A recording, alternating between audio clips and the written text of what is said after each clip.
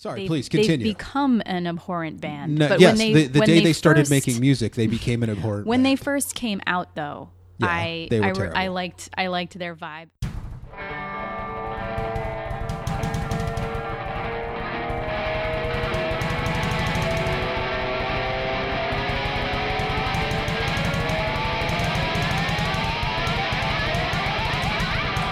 Hello and welcome back to the Ear Fuel podcast. As always, I'm Joel Freemark, and you can follow me on Twitter at @GetEarFuel and @TheDailyGuru.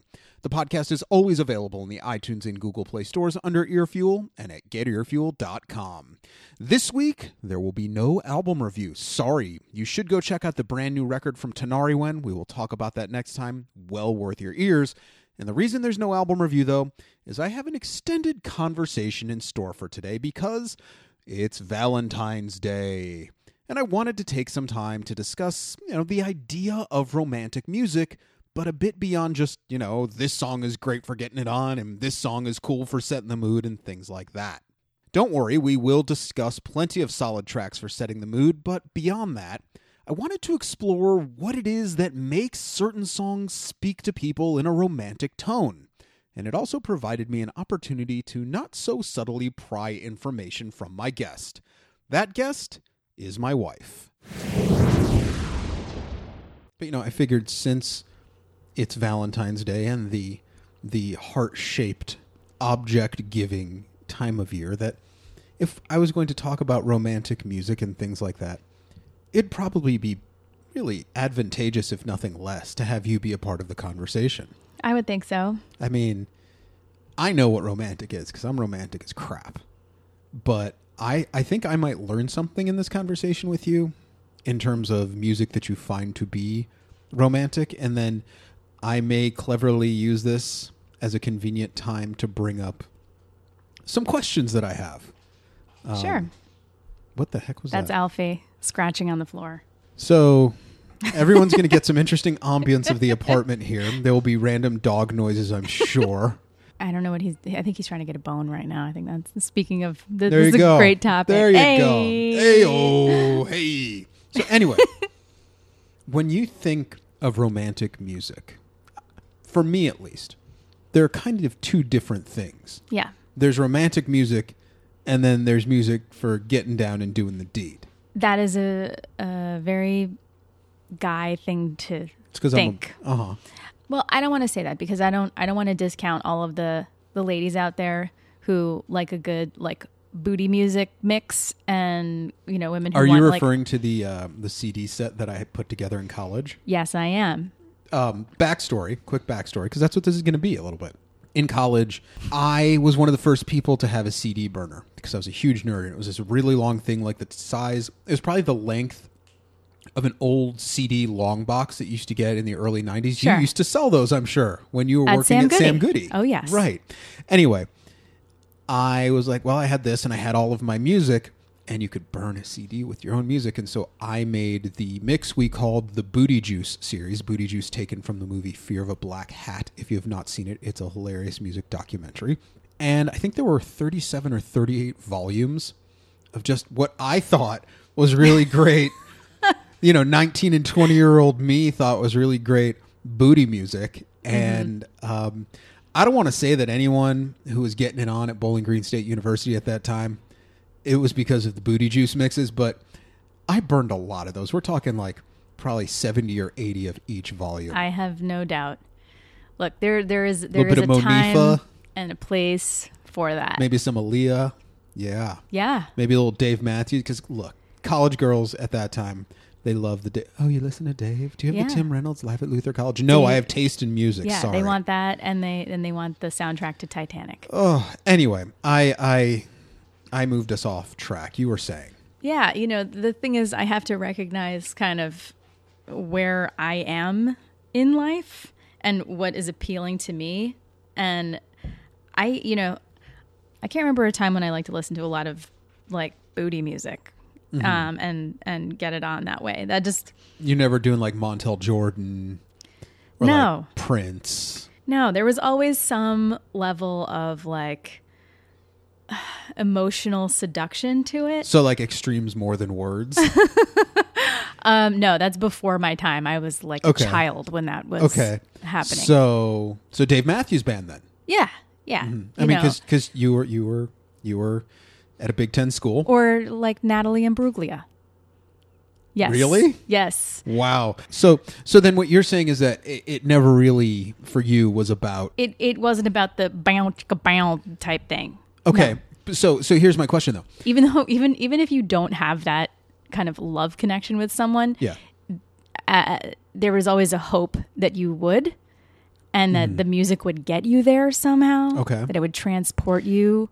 So, but what turned you off about it? Was it the beat? Was it kind of the rhythm? Was it? It was the expectation behind it. So that if I put on Prince's something, I mean, let's be honest, anything by Kiss? Prince. Yeah. Right. Or like Most Beautiful Girl in the World or Get Off or something like that. It's almost too obvious. It's too obvious, and it almost makes me feel a little insecure. Mm-hmm. Like as I was going through my music and what I what's really appealing to me and what's not, I was looking at the Spotify Valentines playlist. I have not seen it. And I was laughing at a lot of the stuff that was on there, and I realized, even though I love Beyonce, there's something about playing Beyonce in a Get It On session that is intimidating. That's like, I can't help but think, and this is me being that the person you are white girl with is actually thinking about Beyonce. Well, I wasn't going to go there. It was more. I did. It was more about me thinking, there's no way I'm as good in bed as Beyonce is. I don't know. I guess what I realized is that, there are definitely some sultry female voices that I really enjoy, and we'll get into that. But for the most part, I think I really like to be sung to by a male voice. So again, we're back at extremes more than words. No, definitely not. Because I get it. Nuno Betancourt's, he's great guitar player and all. That video is way too visual for me. So you're more of a damn Yankees high enough? No, but I do like a male voice that can hit surprisingly high notes. Not in that way. David Bowie. Sure. Yeah. Okay. So like I'm trying to. This is what I'm trying to get at. What is it? What is it that? And I love that. Like my hands are almost in your face. Like I don't do this very often. Like speaking very with much gesticulation. I'm trying to get down to what is it that makes the song sexy? And you're saying for you, above all else, it's the voice. It's the voice. Yeah. So the lyric is inconsequential. Exactly.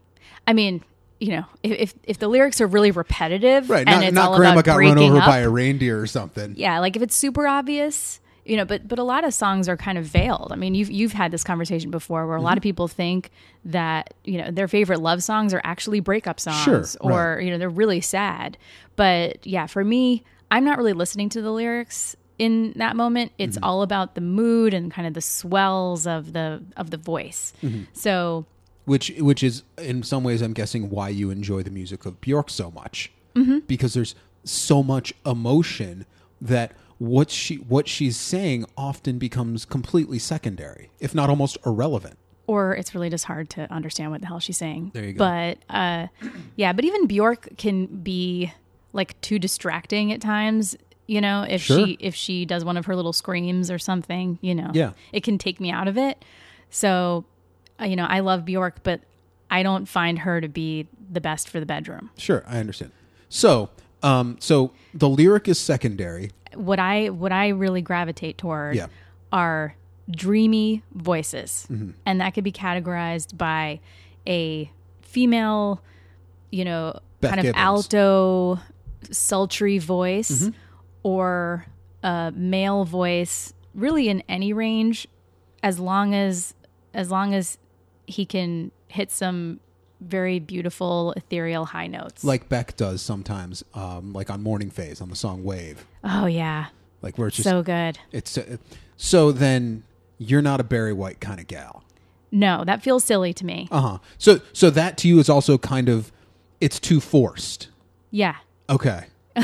Well, yeah, especially when you have lyrics like he has. Right. Well, because you and I sit down and listen to Barry White from time to time, but we're like sitting in the living room enjoying Barry White's music. Exactly.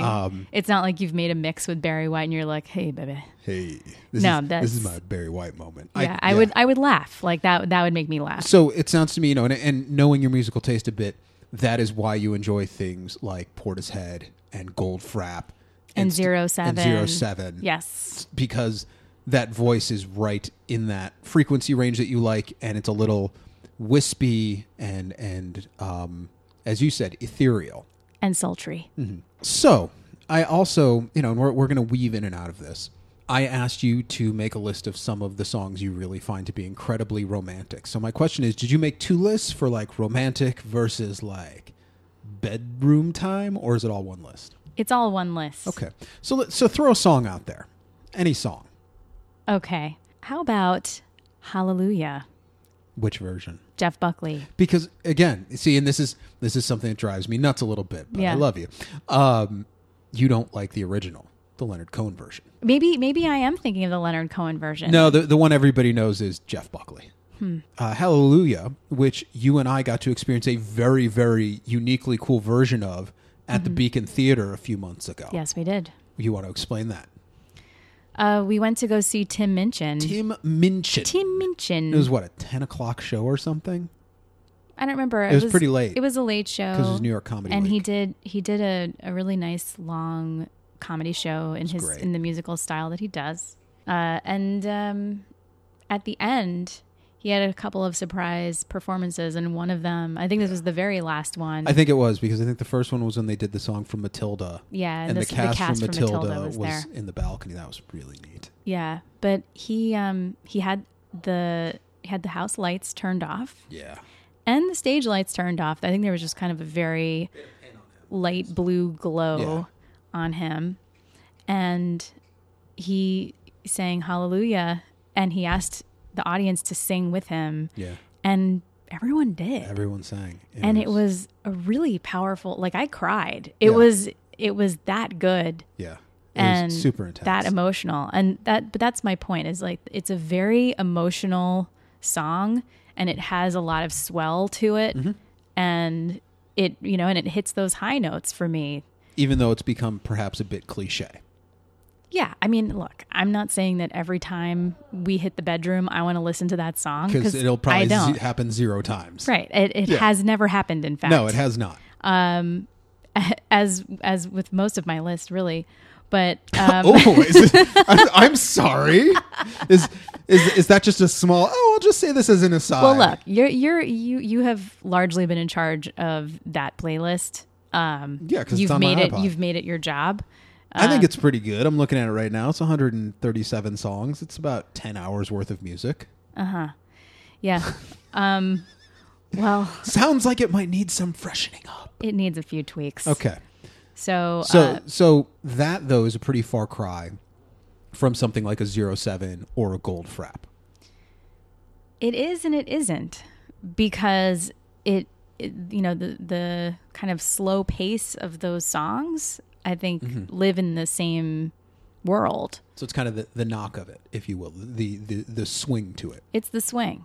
Yeah. Okay. Because it don't mean a thing if it ain't got that swing. Yeah. So hit me with something else.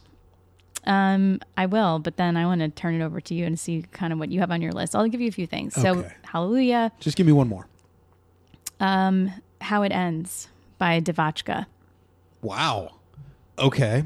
Where did you stumble across this song in life? I guess, I picked up that particular Devachka album sometime between 2007 and 2010, maybe. And for people unfamiliar, how would you define the music?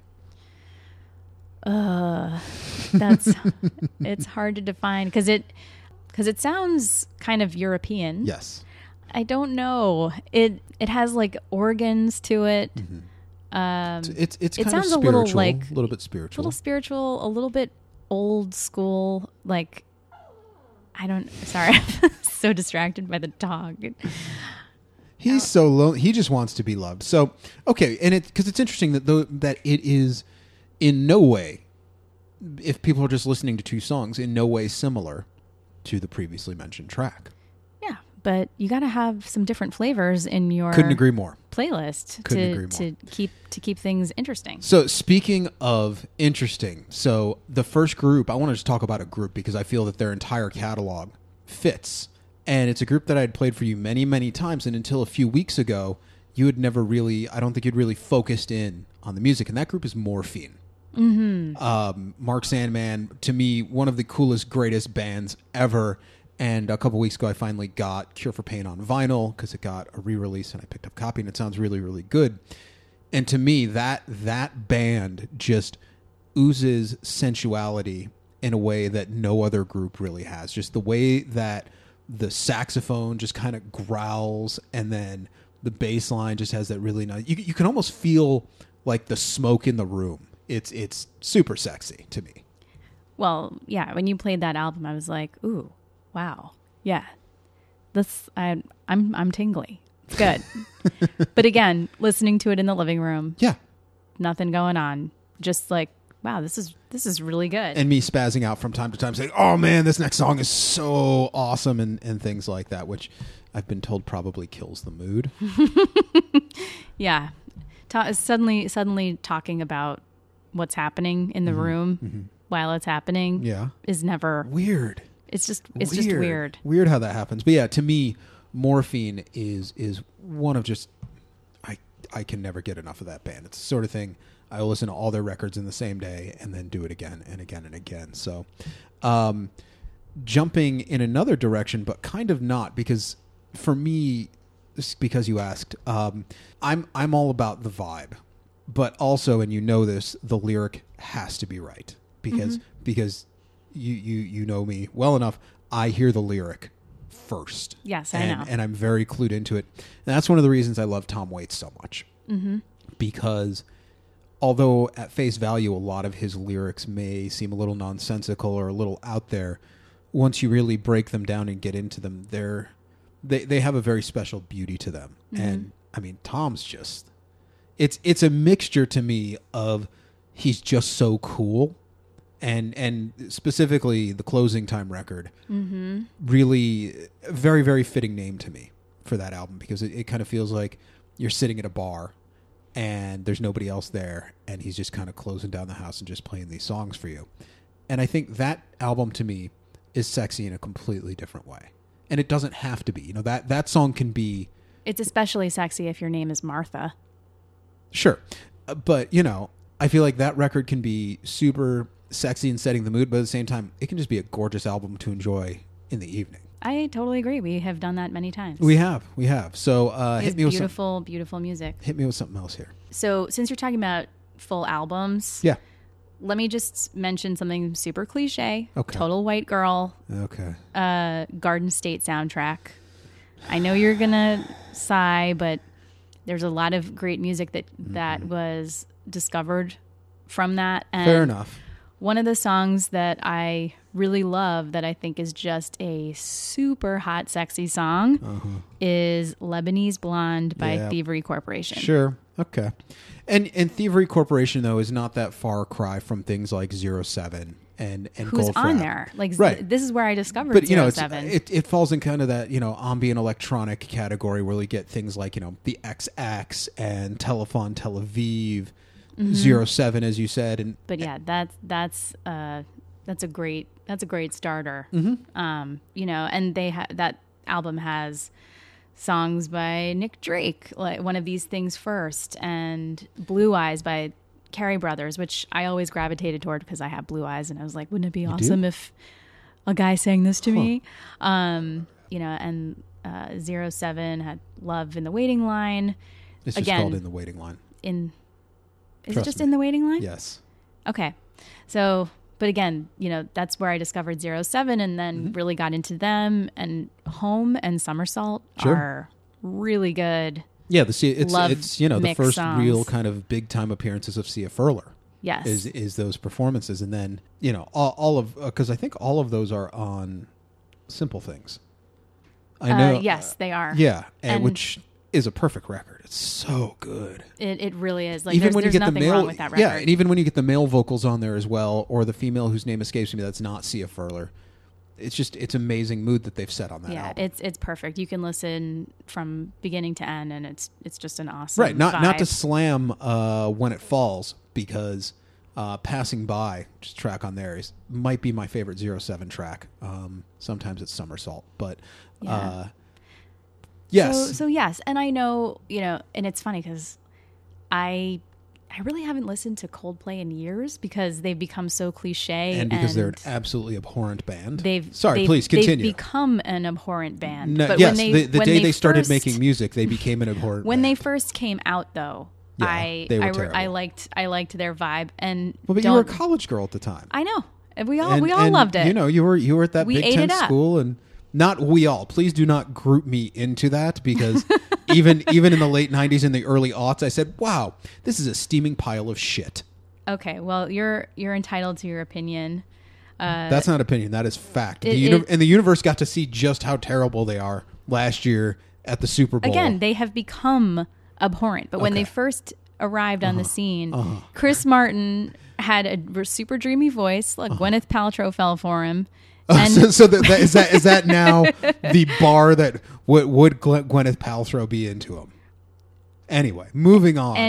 So God. that was an album that I think I'm going to sleep on the couch tonight. Coldplay? Ooh. Like I said, I haven't listened to Coldplay What in am I years. married to? But revisiting the Garden State soundtrack, I was like, oh, I used to play this for This used to be sexy your playground? times. It used to be my playground. Anyway, let's kick it back to you here. Okay. Tell me about some more that's on your list. Well, to me, I think one of the most beautiful albums of all time, and I feel it is great for setting the mood, is the Johnny Hartman, John Coltrane record, which I know you're not a fan of, but it might be because, at kind of overkill. It's not that I'm not a fan, but again, some of it feels a little too contrived. My One and Only Love, things like that. Yeah, it's too in your face with the love you stuff. Okay. It's like, it's a little So you want me much. to put on like CeeLo's Fuck You instead? I think there's a middle ground. So yeah, I think that record's beautiful, and I always have. He has a gorgeous voice, for sure. The other one I'll throw out there, and I know we're both huge fans of it, is Portishead's Dummy album. Oh yeah, I mean, beginning to end, that record is untouchable. Glory Box. Glory, which is one of those songs that's funny to me, because when it first came out, you're like, man, this song's so great, and you're in your early teens or whatever, or maybe in your teens, and then you get older and you're like, oh, I know what this song is about now. Yeah, and all of a sudden it just kind of comes into focus and makes sense. So, but moving on, George Harrison acoustic, yes, the early sessions album, so good, where none of it's really about love except for Mama, You've Been on My Mind and Let It Be Me. Mm-hmm. And yet that's just, it's so raw and just beautiful. Yeah, I really enjoy his voice, and it's really mellow. And so does it have to be mellow to be romantic?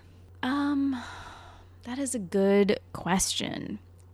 That's why I asked it. My job here is to ask good questions. So thank you for letting me know I'm doing my job well. I'm glad I'm validating you. I mean, it's about time. It doesn't have to be super mellow in order to be romantic. Okay, Anyway. hit me with another song. So something I hadn't played in a while, which I thought about, was My Morning Jacket. Oh my God. There are a couple of songs, wordless chorus, and It Beats for You that... So I'm suddenly finding out after we've been married nearly a year that you're like an indie alt rock fan. I really am. Jesus. I always have been. So this podcast is going to become the recently single podcast. Why'd you leave her? She's into fucking Coldplay in My Morning Jacket. And, I went to go see them perform, and I was really... On purpose? Yes. Like you paid money? In the early aughts. Uh-huh. Yeah. And I was very impressed. And the lead singer was he was dead sexy. Okay. Moving on. But listen, the things that look, I don't expect you to be turned on by the same things that, right, and vice versa. Turn me on, because that would be just weird. That'd be really weird. So here's a question though. A very specific song, Fleetwood Mac's Dreams. Yeah. Sexy or not sexy? It's very sexy. Okay. It's a sexy song, but you know what? I probably wouldn't pick that for a mix. That's what I'm getting at. Why? I think it's because Stevie's voice is so terrible. I think it would be distracting. I mean, I love it. Why would it be distracting because you love it? It might be distracting because it's one of my favorite songs and I would be like singing along to it and not really like fully tuned into the moment. Okay. But that's just me. So I think for a lot of people, it would just be distracting because she has a very distinctive voice. Like if somebody put Tom Petty on. Like yeah. Well, you know, you could put the two of them on with "Stop Dragging My Heart Around." Mm-hmm. But yeah, there's something almost like a little too intense. So maybe if someone did a cover of it, because the song itself, musically and the sway and everything. Yeah. Okay. So let's get back to someone who I feel makes the sexiest music ever, Prince. Mm-hmm. Just no chance. I mean, like, to me, almost everything he's ever done just oozed sexuality, from, you know, the super early singles like Erotic City to, you know, Cream, Get Off, Seven. Yeah. Even when he wasn't trying to be sexy, Prince he was sexy. Yeah. I've got no beef with super sexy Prince in a Boney Time mix. Mm-hmm. Boney Time. Okay. Yep. Okay. Yep. That's a thing now, apparently. I have no problems with that. Okay. Interesting. I think maybe the one song that I would have trouble with that I might laugh at would be Diamonds and Pearls. Okay. Well, I think there are specific songs here and there where you're like... It's just like a little too cheesy. Right. Like, I wouldn't want Purple Rain to come on. I mean, why not? Well, I'd start singing. You know? Well, see, there you go. Like, you know, if it's a song that you know that well, then maybe it's just too distracting. Maybe that's what we're figuring out. If you're making out, you're just like, I've never meant to cause you any trouble. Yeah, maybe you shouldn't put songs in that type of mix. Anyway, what else you got? Okay, well, you know that I love Leon Russell. I do. And he also has a very distinctive voice. Very much so. But I think it's pretty sexy. Mm-hmm. And there are a couple of songs that from him that I really love and that could easily go into a Boney Time mix. Okay. Which is, okay, I guess it's... A Song for You. Of course. Which is classic. Mm-hmm. But that is a very heavy-handed lyric. So that kind of goes in contradiction to what you've been saying. It is. But I guess, I don't know, I just love him. And maybe he's the exception. What about the Ray Charles version of it? Are you know? I have no problems with that. Okay. Yeah. Okay. And I also really love Hummingbird. Okay. If you're familiar with it. Am. Yeah. I love songs sung about women by men. So like Lola. Well, actually, I guess it's a song about a man. Janie's Got a Gun. No. Not quite like that. But, you know, a song sung out of love for someone. I find that very romantic. Okay. And what woman doesn't want a song written about her? Like, well, it depends on the song. True. But I've written songs about many women in my life. Fair. But I mean, in that way. I think we would all like to have a song written about us by from the person we love. Okay. I'm just going to stare at you for a while. You're just putting that out there into the universe. I know that you know how to play a guitar. That's all I'm saying. Mm-hmm. So yeah, I'm just putting that out there. Okay. Yeah. You know, I really have a lot of dudes on this list. Like I have Bon Iver on here, but I don't love a lot of his stuff, but Skinny Love is good. No. Not a big Sam Smith fan. That's okay. But Stay With Me is a sexy song too. So what are your thoughts on REM? Well, you know, making it into this list. REM for me is a little difficult because of how much I love that band. Mm-hmm. And again, the density of the lyric is very distracting to me because, you know, to me, Michael Stipe is if not the greatest, one of the 2 or 3 greatest lyricists of his generation. And I adore Michael's voice, like I know him. And very hit or miss. If I could go undistracted, what song are you thinking? I was thinking Man in the Moon or Night Swimming.